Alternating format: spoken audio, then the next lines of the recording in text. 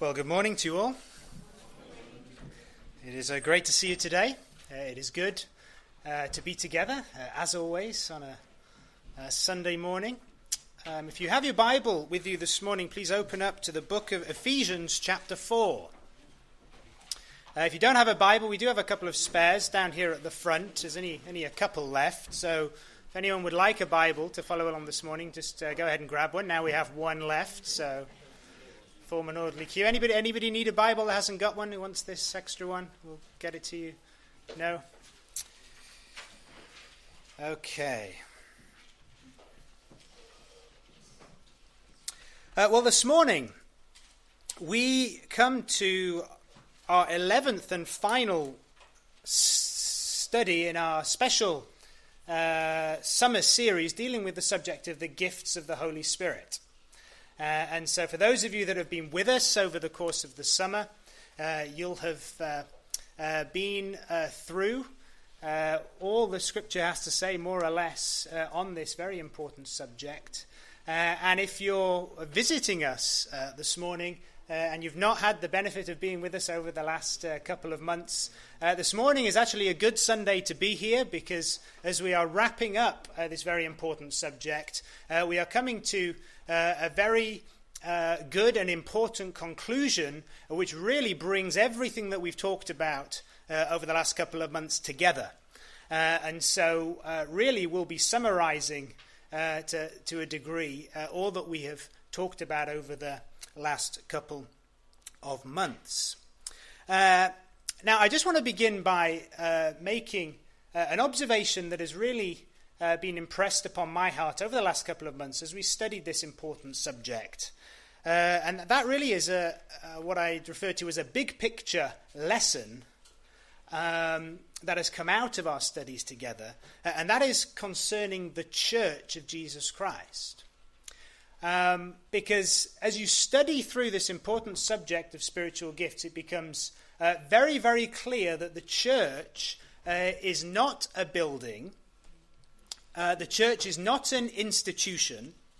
The church isn't even a meeting.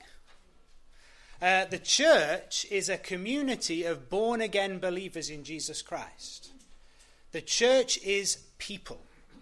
And if you're a born-again believer in Jesus Christ here this morning, you are part of the Church of Jesus Christ. And we together form the Church of Jesus Christ. Obviously here in this congregation we are just a fraction of the wider Church of Jesus Christ that exists within this city, within our nation, and of course around the world. And it is a vitally important thing for us to understand that the Church of Jesus Christ is made up of people who have put their faith and trust in Jesus Christ for salvation, have received the forgiveness of sins that he offers because he died on the cross for our sins and was buried and rose again the third day. And now we have the Holy Spirit dwelling inside us, enabling us and empowering us to live the life that God has called us to live. Because if we do not understand that, and if we understand church as just an institution or just a building, the church is something other than me. It's something that is different to me. It's something that I go to. It is something that I look at. It is something that I watch. When in reality, the church is not just something I go to. The church is something that I am a part of. The church is not something that I simply attend, but the church is something that I actively participate in. And that is vitally important.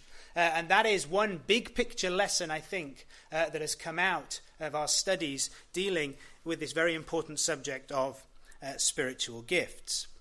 Now, over the last 10 weeks, we've worked our way through two of the main passages that deal with the subject of spiritual gifts. Firstly, in Romans chapter 6, verses 6 through 8, and secondly, in 1 Corinthians chapter 12, and verses 8 through 10. This morning, we come to the final list of spiritual gifts, which is a slightly different list in Ephesians chapter 4.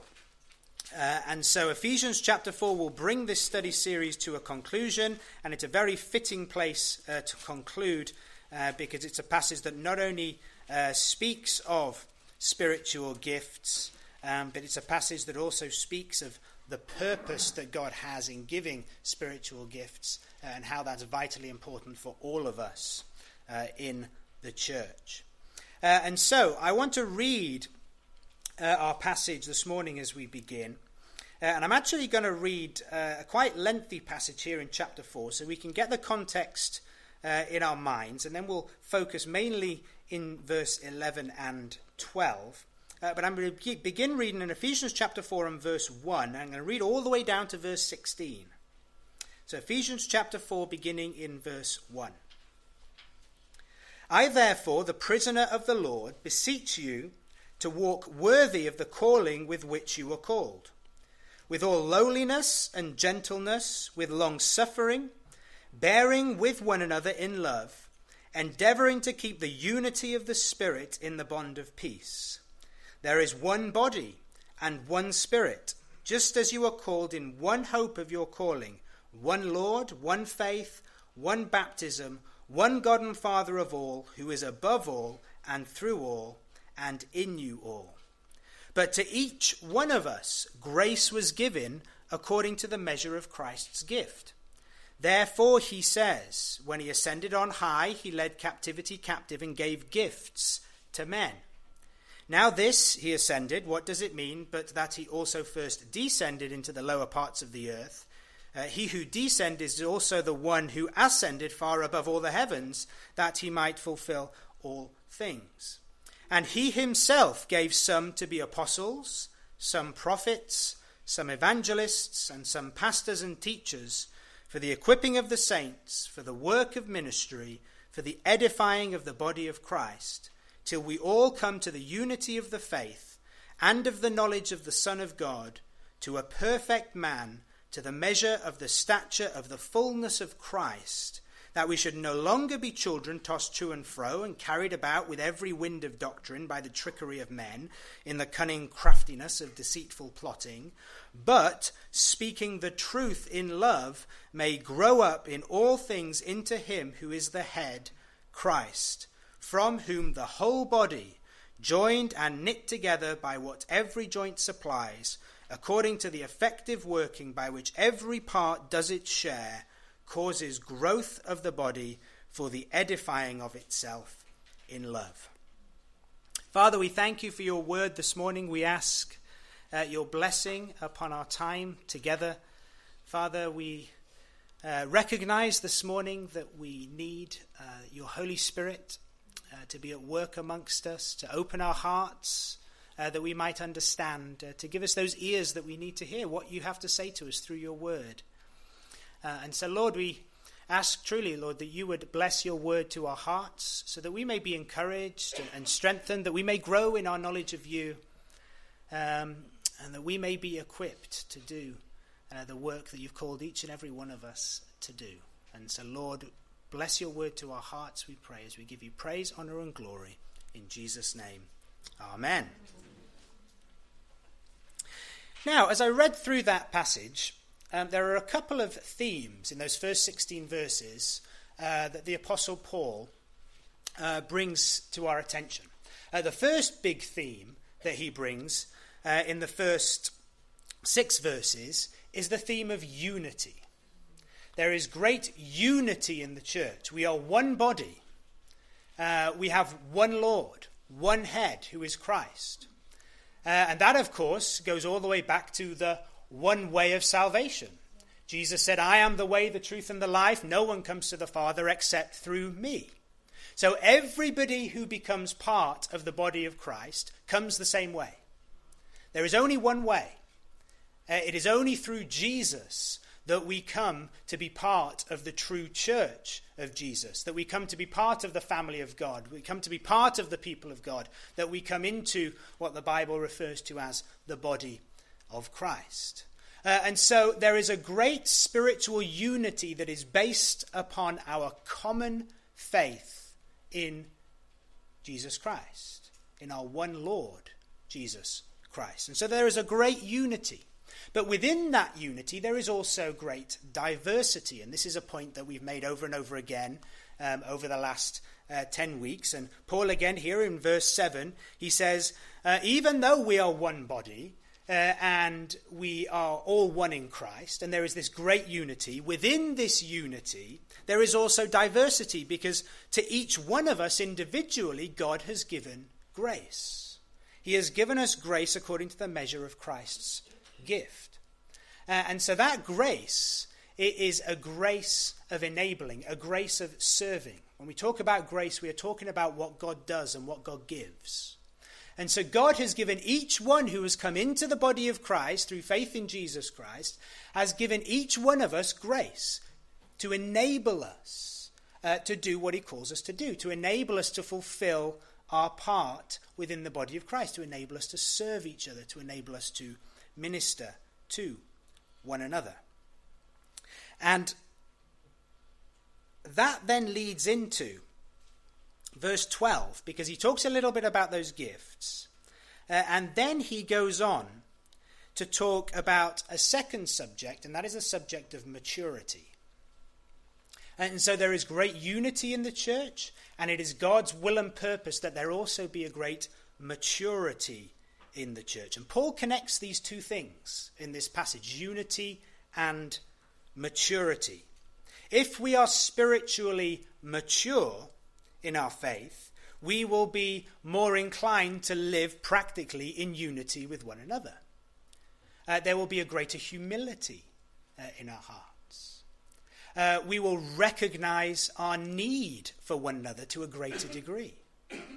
And that too brings a greater humility, because I can't do it all on my own. I need your help, and you need my help. We need each other's help. And so within the Church of Jesus Christ, and I've said this before, I'll say it again, we are a needy bunch. And if you don't realize how needy you are, then you need to start reading your Bible a little bit more and being a bit more honest and open with yourself and with the Lord and with everybody else. Because we are all placed into the church and we need each other. And so as we grow in maturity, we grow in our recognition of that need. And that feeds into the unity that there is as well. And so unity and maturity, they go hand in hand. You can flip that the other side, incidentally. Actually, immaturity often leads to division. And immaturity often is the enemy of unity in the church. And oftentimes, a lot of problems in the church come about as a result of immaturity in different situations. And maybe we'll talk more about that in just a second.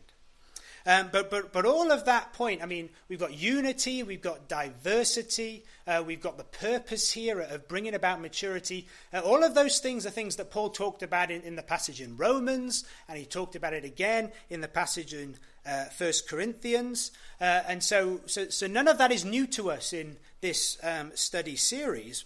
But here, particularly as we come to verse 11 in this passage, Paul goes in a slightly different direction to the direction he went in those two previous passages. Because Paul here now turns his focus for a moment away from the individual believer as such, and he focuses in on some specific gifts that have been given to the church as a whole. And so according to verses 8 through 10, and there's some interesting things in there which we're not going to look at today, but the basic point is the gifts that he's talking about in verse 11 are gifts that have been given by the risen and ascended and glorified Christ, and they are given to the church to accomplish a very specific purpose that the Lord has in and through the church. And so verse 11, he says, he himself, that is the risen, ascended and glorified Christ, gave some to be apostles, some prophets, some evangelists, and some pastors and teachers. Why? For the equipping of the saints, for the work of ministry, for the edifying of the body of Christ. Now, it's important that we understand here that there is a distinction between the gifts listed here in verse 11 and those listed elsewhere in Romans chapter 12 and 1 Corinthians chapter 12, because the gifts listed in those passages, in Romans and in 1 Corinthians, for the most part are gifts bestowed individually upon individual believers. Here we find that these are more like gifted believers that are bestowed upon the church. And so there is a slight difference and a distinction there, in that what we have here are gifted believers in the context that Paul is talking about, that have been bestowed upon the church by Christ himself for the purpose of establishing and developing the church according to the will and purpose of God. And he mentions 5 such gifted believers, although I actually think it's 4 rather than 5, but I'll explain that in a minute. But we have apostles, prophets, and those two really are linked in Ephesians, and we'll talk about that. Then there's evangelists, and then there's pastors and teachers, and those two are also linked in a slightly different way. And now the first 2 of those, apostles and prophets, are also mentioned in 1 Corinthians chapter 12, verse 28. There's another list there, which kind of mixes gifts from all the other lists in the Bible, and so you can sort of see, throws them all in there. But we're going to consider these gifts here now in verse 11. What are they, and how do they apply to us in the life of the church today? So firstly, we'll take the apostles and the prophets together. We said that they were linked, and they really are, at least in the New Testament, and we'll explain why. So firstly, apostles. So what is an apostle? Well, the word apostle literally means one who is sent out on a commission to represent the sender. It is a term that was used in regular usage back in the first century of a messenger, or what we might call a special envoy or an ambassador, who was provided with credentials and thus bore the authority of the one who sent him. And so we could think of the term very much like an ambassador today, like you have an ambassador of the United Kingdom in Washington, D.C. in America. And so what's his job? Well, he bears the authority of the Prime Minister of the United Kingdom, of the government of the United Kingdom, but he's not there to do his own thing. He's there to represent the government of the United Kingdom to the American government and the people of America. And so he carries the authority that's given to him, and he communicates the messages that are given to him, but he doesn't own any of those, and he doesn't dictate what he does. He simply fulfills his role of communicating the message that is given to him by the one who has sent him. And so that's very much what an apostle is, or indeed was. And so in the context of the New Testament, the apostles were men who were directly sent and commissioned by Jesus Christ himself. And they were commissioned to go and preach his word. Jesus spoke to them, gave them the authority, go out and speak to the world. Don't speak on your own authority, you speak on my authority. Don't speak your own words, you speak my word. You're my ambassador, you're my representative, you're my apostle. And so, the apostles then were very specific men who were appointed directly by Jesus Christ to fulfill the commission that he gave them. And they bore a unique authority in that respect. And as we look in the pages of the New Testament, there's some important elements to that apostolic role. Firstly, these apostles must have been people who had seen the risen Christ. They were witnesses to the resurrection. One of the key central planks of the preaching ministry of the apostles was that they were eyewitnesses to the resurrection of Jesus Christ. And that was vital because the resurrection was at the heart of the message of the gospel. If Jesus had died and stayed dead, then there is no gospel. But the good news of the gospel is that Jesus has conquered sin and conquered death. And so the ministry of the apostles was to go around saying, hey, Jesus has conquered the grave. And so that proves that Jesus is indeed the Son of God. He was the promised Messiah of Israel. He is Savior. He is Lord. And the fact that they were eyewitnesses, that they physically saw the risen Christ, was central to that, because people would come back and say, well, why should I believe you? And if they would have said, oh, well, I heard so-and-so say it, who heard it from somebody else, they'd say, oh, well, yeah, rumors, Chinese whispers. But no, the apostles were able to declare boldly, I know that is true because I have seen it for myself. They were eyewitnesses of the resurrection. And that was vital, absolutely vital. So the apostles in that sense then were unique. And of course, Jesus appointed 12. Judas fell and was replaced by Matthias in Acts chapter 1. But after that, there were no more apostles appointed in that sense. There was no more apostolic succession after those people. And so those were the apostles. Now, we'll come back to that in just a second. A few words about the prophets then. We discussed the gift of prophecy last week in a bit of detail. But a prophet is simply one who speaks forth the word of God in the biblical context. So prophecy isn't about prediction or predicting the future, although at times that has formed an element of prophecy. Prophecy is speaking forth or proclaiming the word of God. And in the New Testament, the prophets were men who God used to speak forth his word. Very simple. Now, just a couple of notes about the word prophet. We're talking here about what we can refer to as many refer to as the office of prophet. And I think that is something that is distinct from the gift of prophecy that is mentioned in Romans 12 and 1 Corinthians 12. And I'll explain why.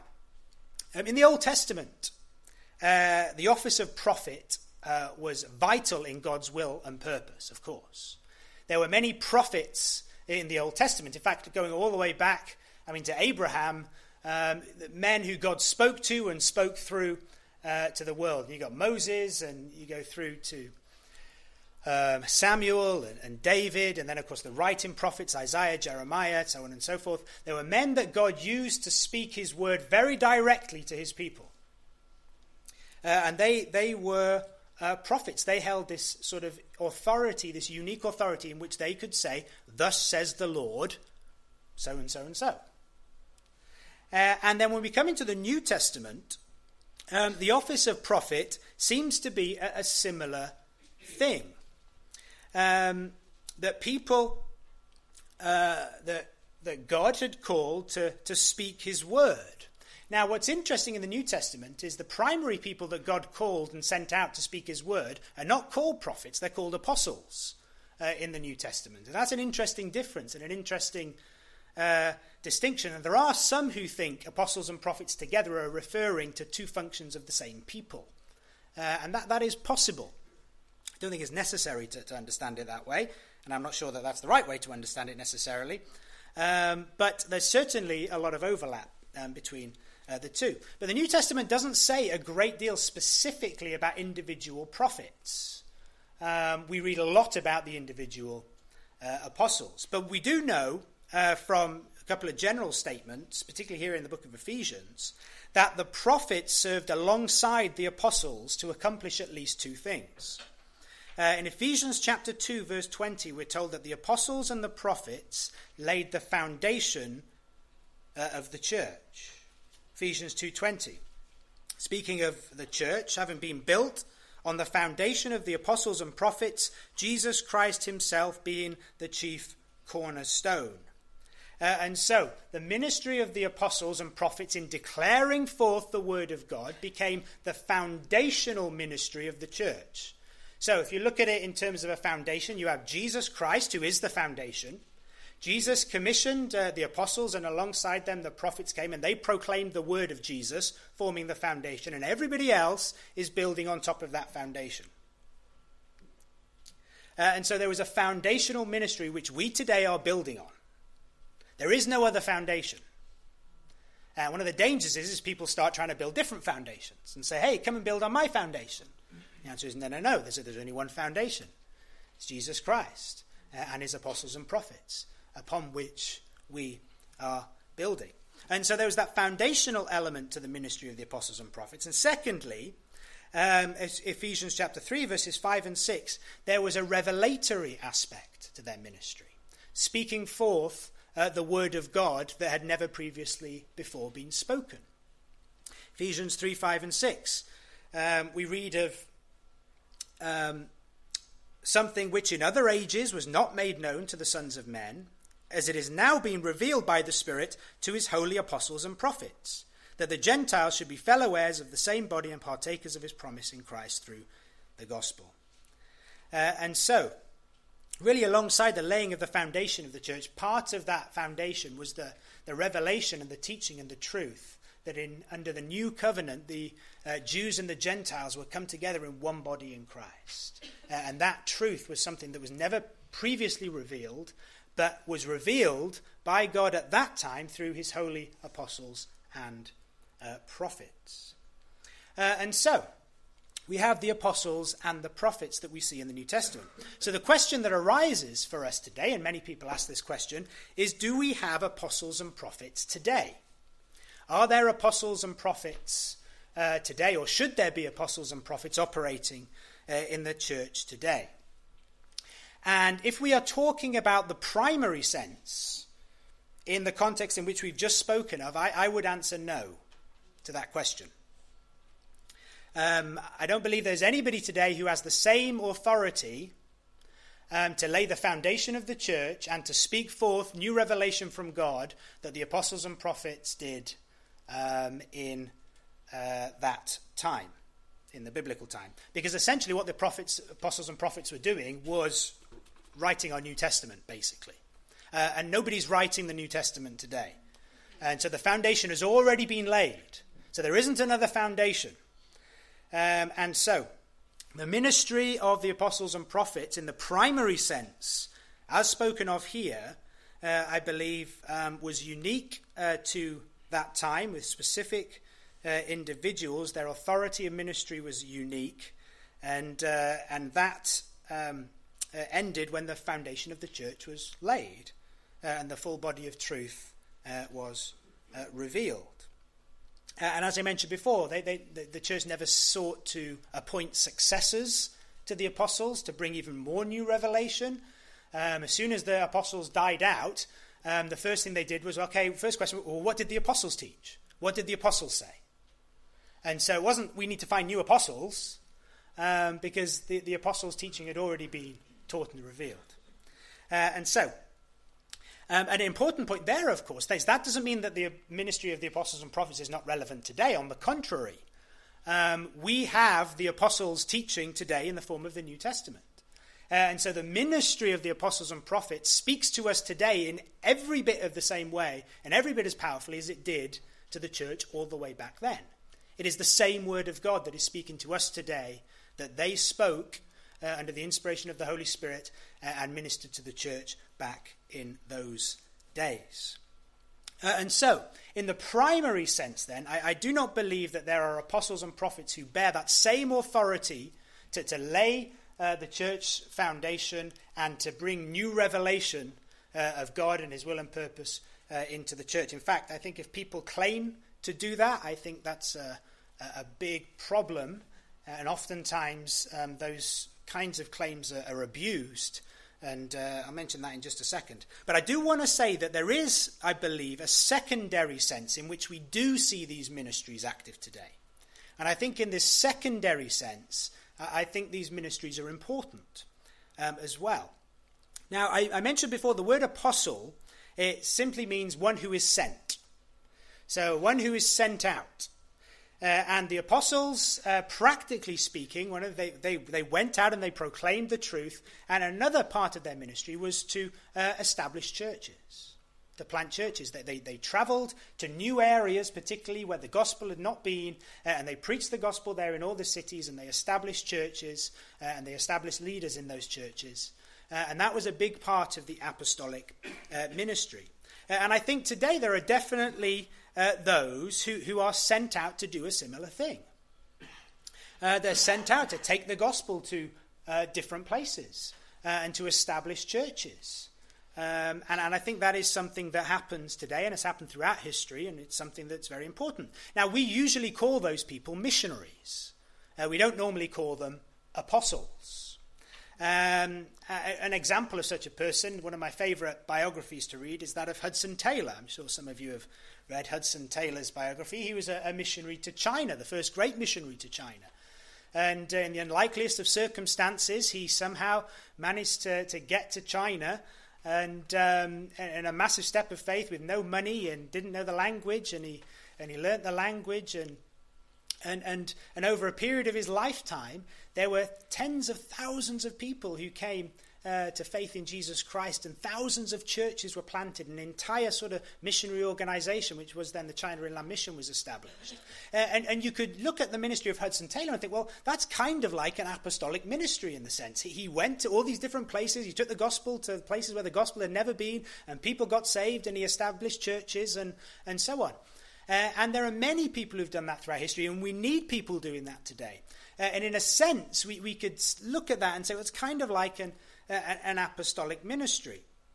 But we don't normally call it that. And I think it's a good thing, because I think when we use terms apostle and prophet, what people often tend to do, if somebody comes and says, hi, I'm apostle so-and-so, all of a sudden people are thinking, oh, we got James, John, Peter, and apostle so-and-so. And all of a sudden, people start thinking of placing this guy on the same level as the Apostle Paul and the Apostle Peter, and so on and so forth. And this is where this can often get abused, in a sense, because some people will set themselves up and they will claim that authority. Hey, yes, Peter said this, but I'm saying this. And I am the apostle who has been commissioned by God, and I am telling you this, so you must obey. And that is sort of like a very dangerous thing. And when that happens, and the same is true of the prophets. Remember, prophet in general is someone who speaks forth the word of God. And there are those today who God particularly commissions to proclaim the word of God, particularly to his people. I mean, we live in a day and age in which the church, by and large in this country, doesn't really know what it believes. I mean, you've got ministers in churches that don't believe in the virgin birth, that deny the gospel, and so on and so forth. And there's all sorts going on.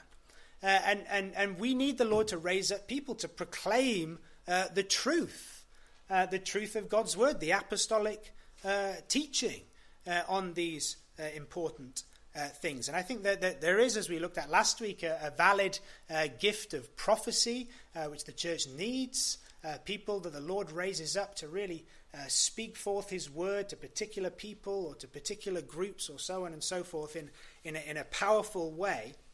But again, if I turned around and called myself Prophet Steve, then all of a sudden you're kind of thinking, ooh, this is a guy who's got like a hotline to God.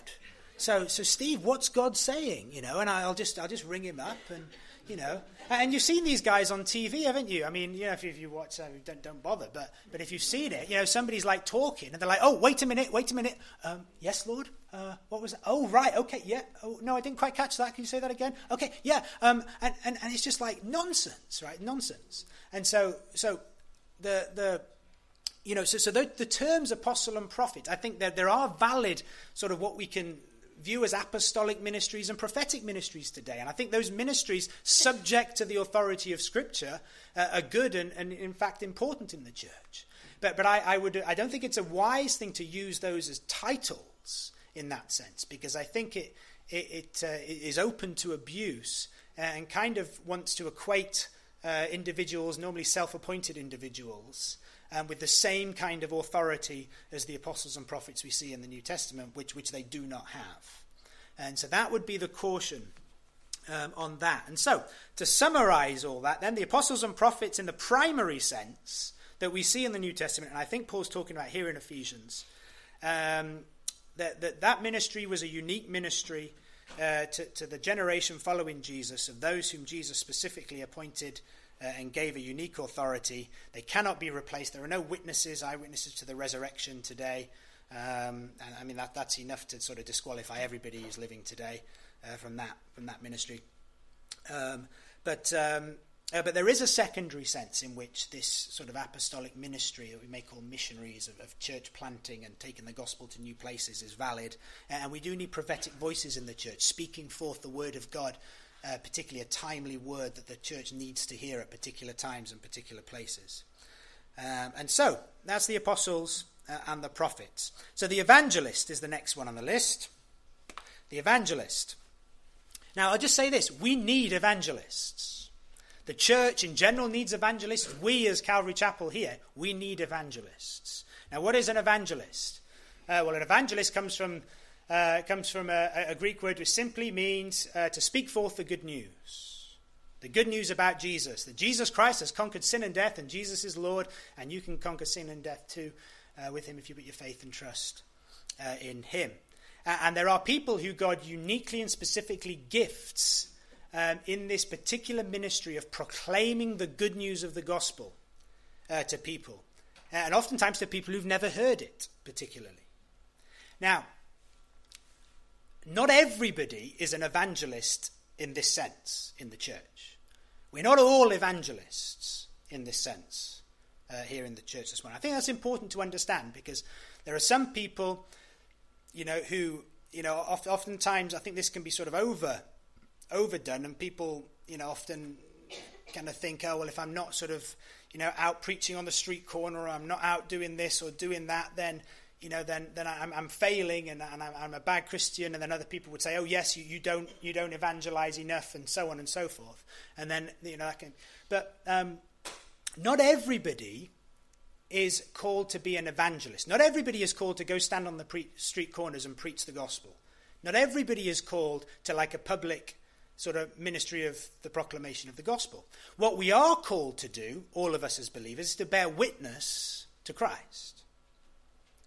And so we're all called to live out our Christian lives in our families, in our streets, in our neighborhoods, in our towns, in our workplaces, at university, at school, or wherever.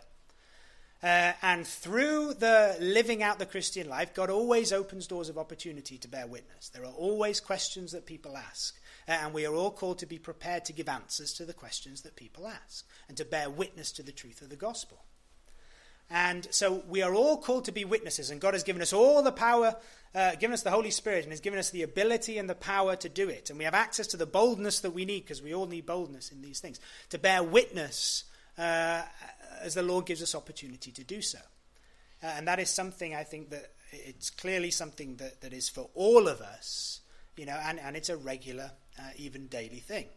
But over and above that, there are those who are gifted evangelists, who are gifted in this specific ministry of intentional public proclamation of the gospel. An example of this in the book of Acts. In fact, I think there's only one guy in the book of Acts who's called an evangelist, and that was Philip the evangelist.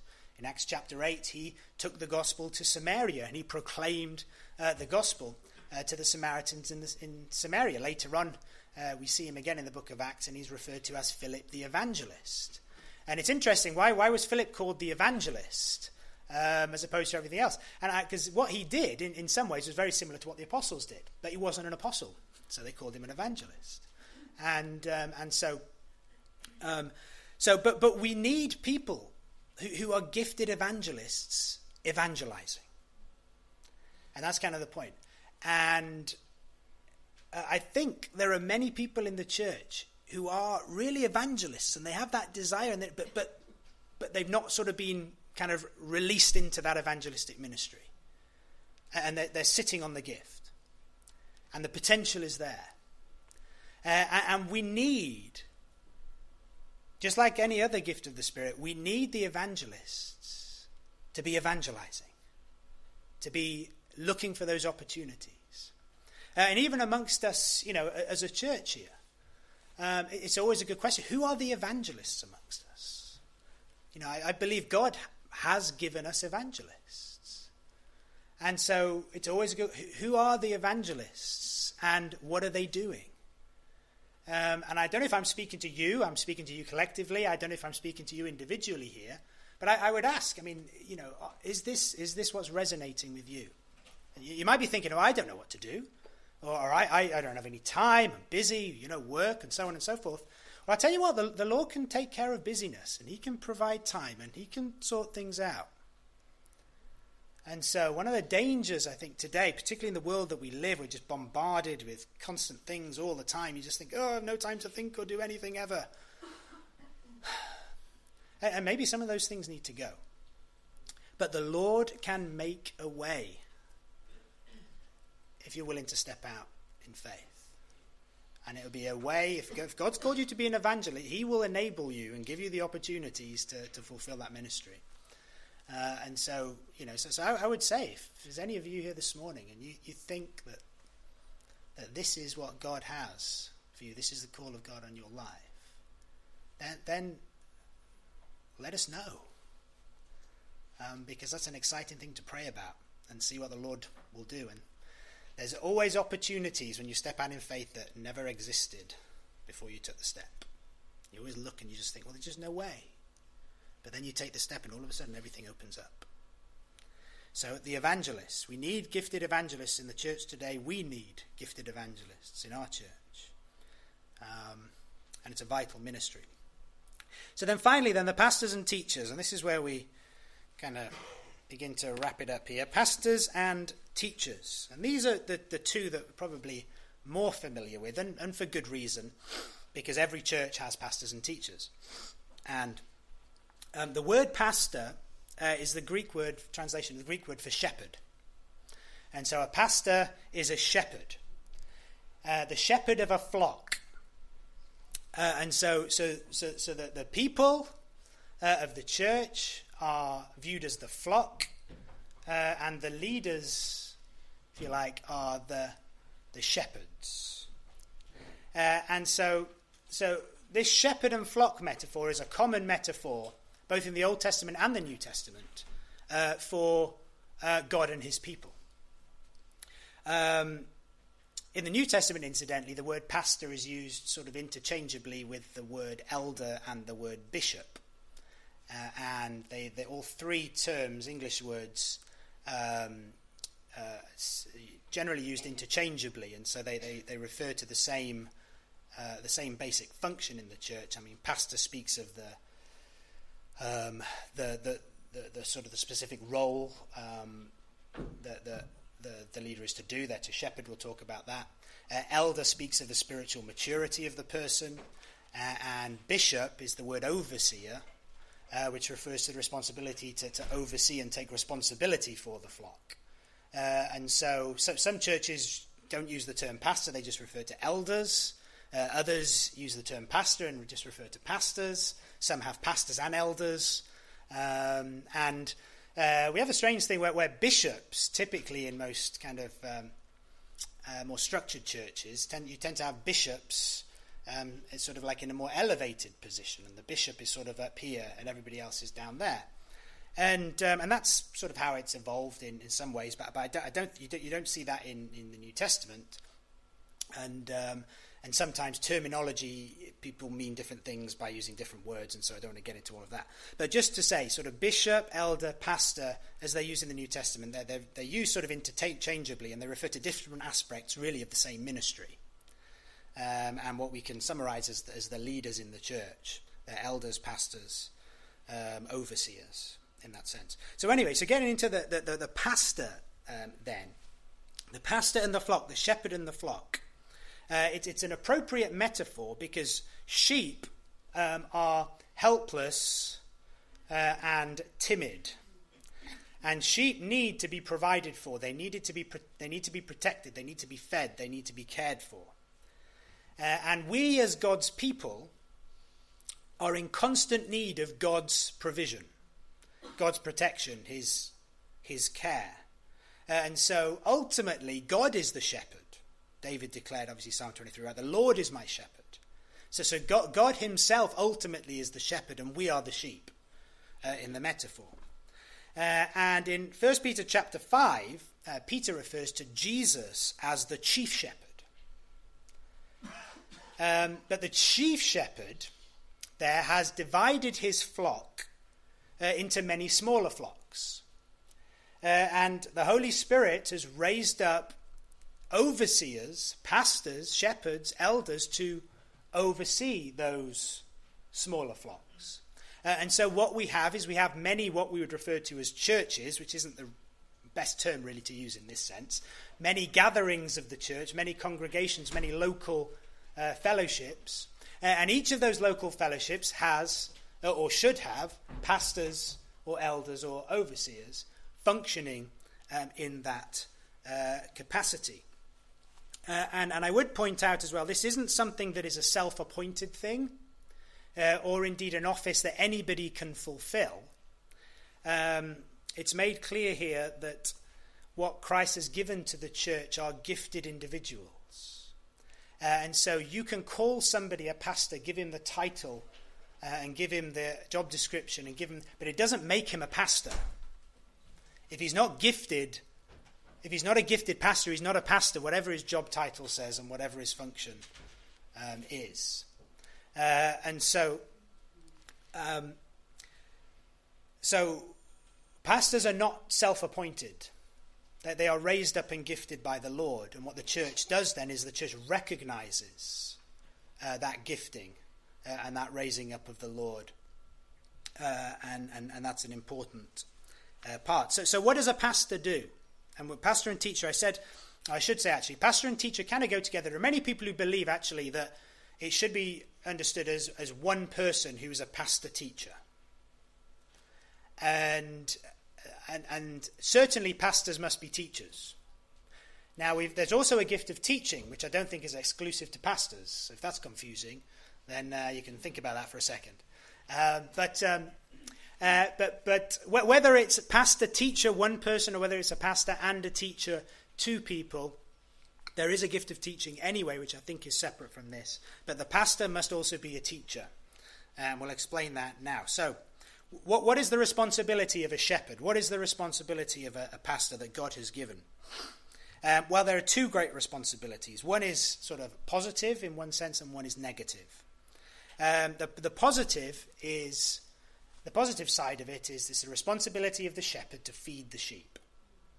What happens if a shepherd doesn't feed the sheep? The sheep will die. It will get malnourished. It will get weak.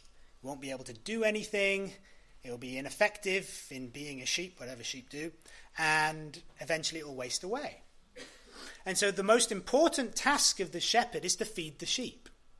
Not only just to keep them alive, but so that they would be healthy and they would be strong sheep. And so the pastor has to feed the sheep. And what do you feed sheep? Well, whatever you feed real sheep, I don't know. I'm not a farmer. But what do you feed sheep in the church? Well, the answer is very clear in Scripture. Matthew 4:4, Jesus declared, "Man shall not live by bread alone, but by every word that proceeds from the mouth of God." 1 Peter 2:2, "Desire the pure milk of the word, that you may grow thereby." And so, just like sheep need food physically to be healthy and strong, so we as Christians, we need our spiritual food to be healthy and strong. And it is the word of God that is our spiritual food. So that is how we grow spiritually. That is how we become strong spiritually. And we need to grow and we need to be strong. Do we not need to be strong spiritually in the world today? I mean, just everything that goes on in our personal lives is hard enough. And then you've got the world in which we live and things are kind of crazy. I mean, we can't afford to be weak Christians in the world today. We can't afford to be weak. We need to be strong. And we need to be feeding on the Word of God.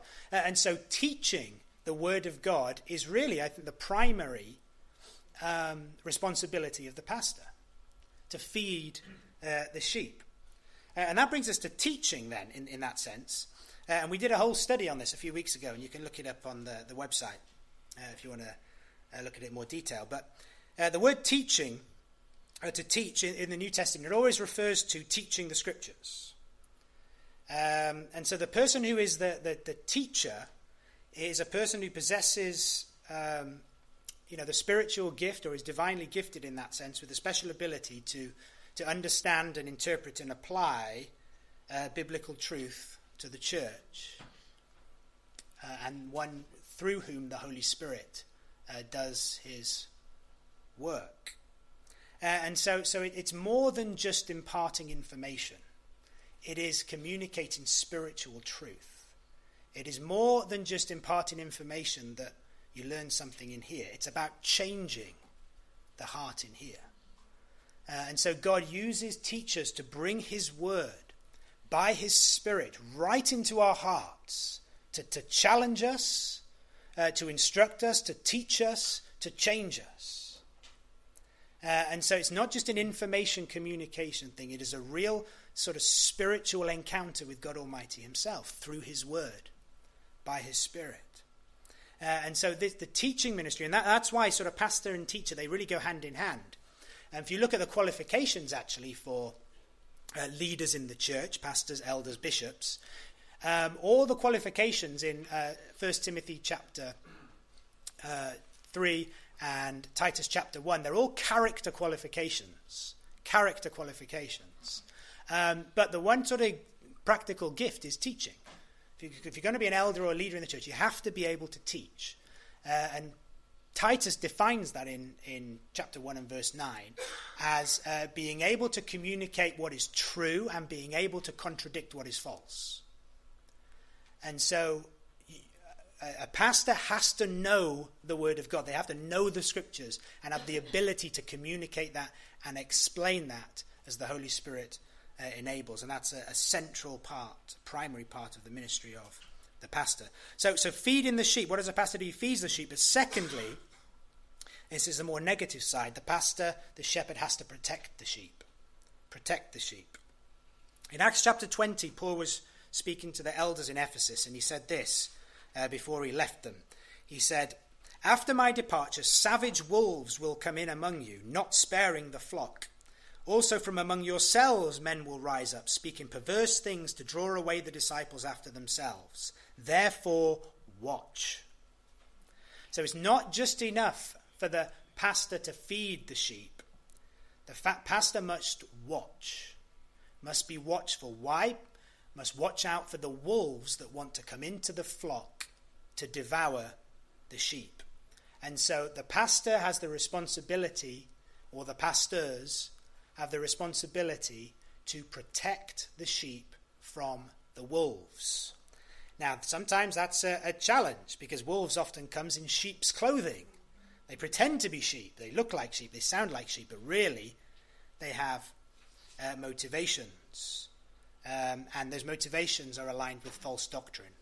And so the wolves really, they can come in many forms. I mean, the key thing that the Bible talks about is that of false teaching, false doctrine, and thus causing division within the church, sowing the seeds of false doctrine. There could also be other types of wolves who come in for all sorts of reasons.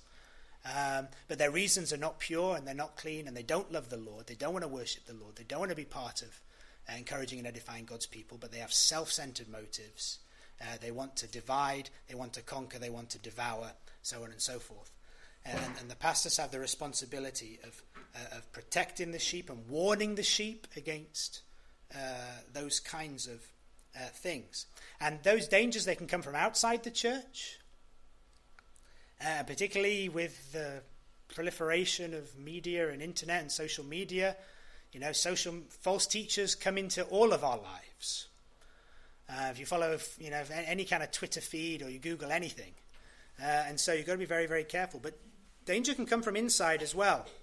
In that passage, Paul said there are those who will speak perverse things, and they will draw away the disciples after themselves.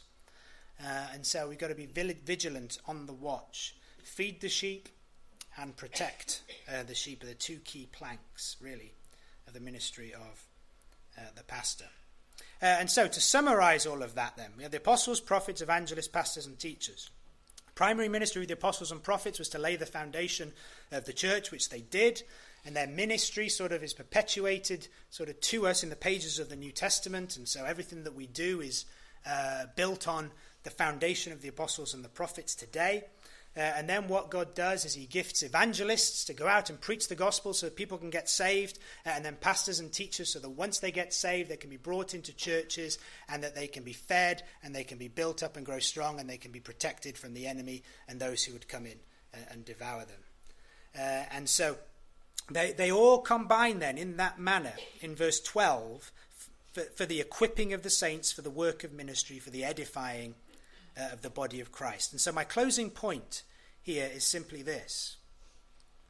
God wants a church that is united. Verse 13, till we all come to the unity of the faith.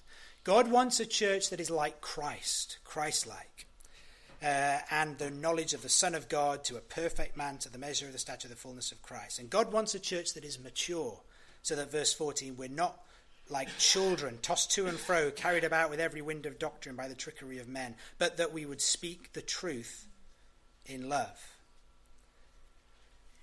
And if we are going to be mature, as God's will and purpose is, the word of God is foundational.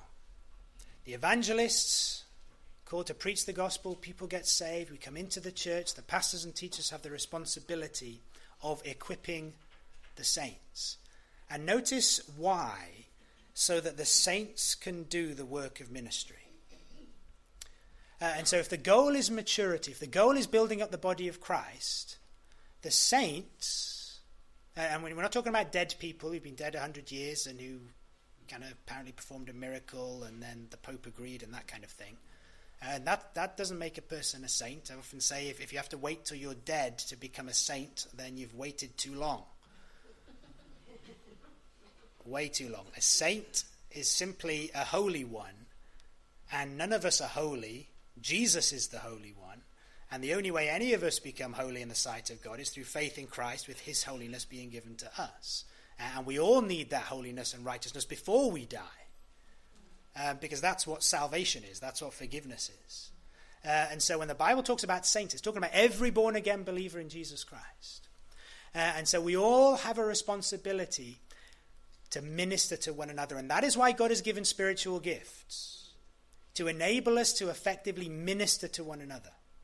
And part of our role as church leaders is to encourage and enable that to take place to an increasingly greater degree, because the more we minister to each other, the more the church is built up, the more we're all encouraged and edified. And so the question in all of this then is where do we all fit individually into this? We all have a part to play. The Bible says we all have a gift, maybe more than one. The question is what is that? And what are you doing with it? And you may sit there and think, well, I don't know, actually. I don't know. And that's okay. Oftentimes, such gifts they often start with a desire in the heart. I mean, that would be the first thing. I say, well, what's your desire? What do you want to do? You read through the scriptures and you read all these things. I mean, what is it that really resonates with you that you want to do? And then look for opportunities and step out. I mean, if there's any of these things and you think, I feel gifted in this, but I feel like I have no opportunity, come talk to us, and we will pray and look and do what we can to make the opportunity. We can't make opportunities that we don't know exist.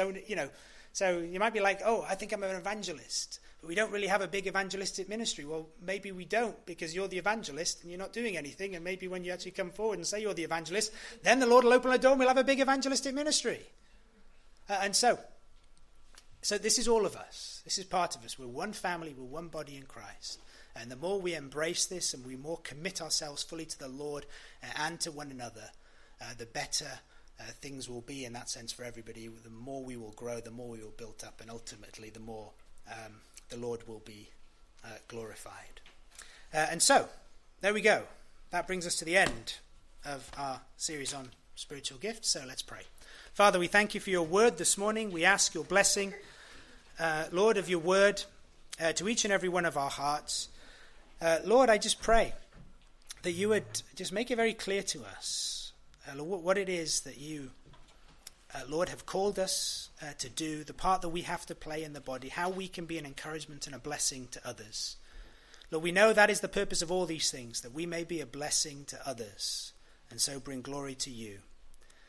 So, Father, Lord, we ask, Lord, by your Spirit, that you would give us the strength and the boldness, the courage that we need, Lord, to step out in faith in these areas.